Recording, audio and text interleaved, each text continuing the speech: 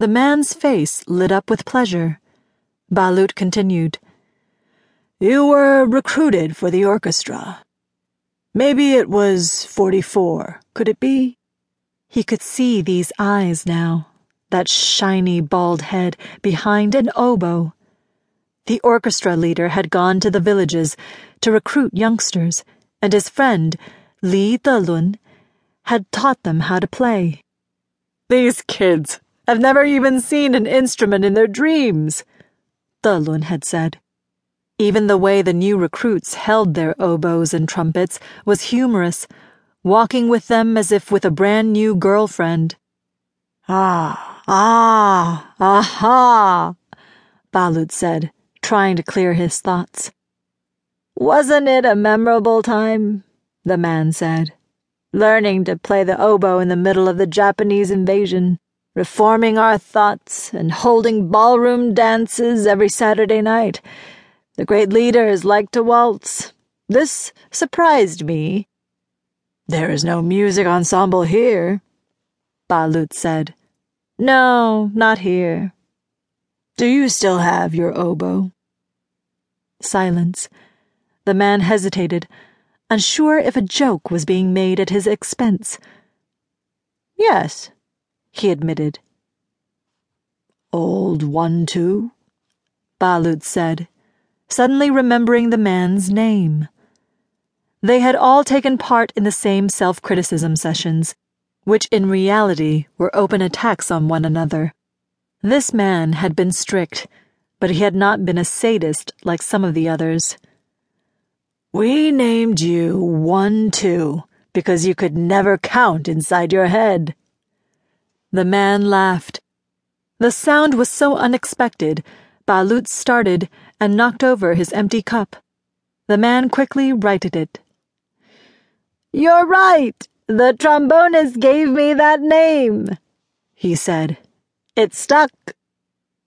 Balut was so thirsty, even his eyes felt dry.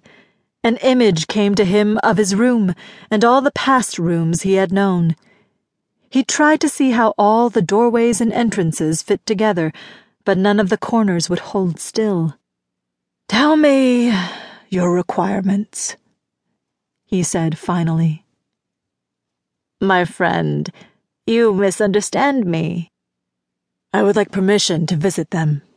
Are they being detained nearby? Comrade, the man said, that is not possible. He blinked rapidly, as if his feelings had been injured. They were sentenced to labor in the Northwest. In the meantime, the Revolutionary Committee had no choice but to demolish their hut. So the letter had not exaggerated, Balut thought. They were gone. 1-2 stood up from the desk. You must know how things are. You are justly celebrated, a champion of the land reform campaign, a triumphant musical foot soldier. We hardened ourselves at headquarters, didn't we?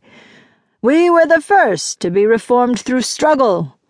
As Chairman Mao says, true rebellion is not organized or beautiful. Heroes like you built the road. I'm only following the path. How could such flattering words feel like mockery? The office was terribly clean, terribly bright. More tea? The man asked. No, thank you. Is there something else I might assist you with? Balut stood, raising himself up to his full height.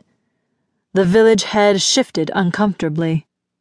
Thank you, comrade, Balut said. You've been very helpful.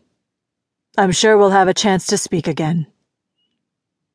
Now I remember, the man said, though of course he had never forgotten. The wife of my deputy met your wife on the bus, and, though the journey was only a day, they formed a bond together. Since then, she has kept a watchful eye on Julie, delivering her to safety. Balut felt the walls shifting once again. One should be careful of the sun, the man said, as if talking to himself. He reached out, pulled the string, and the fans started up once more.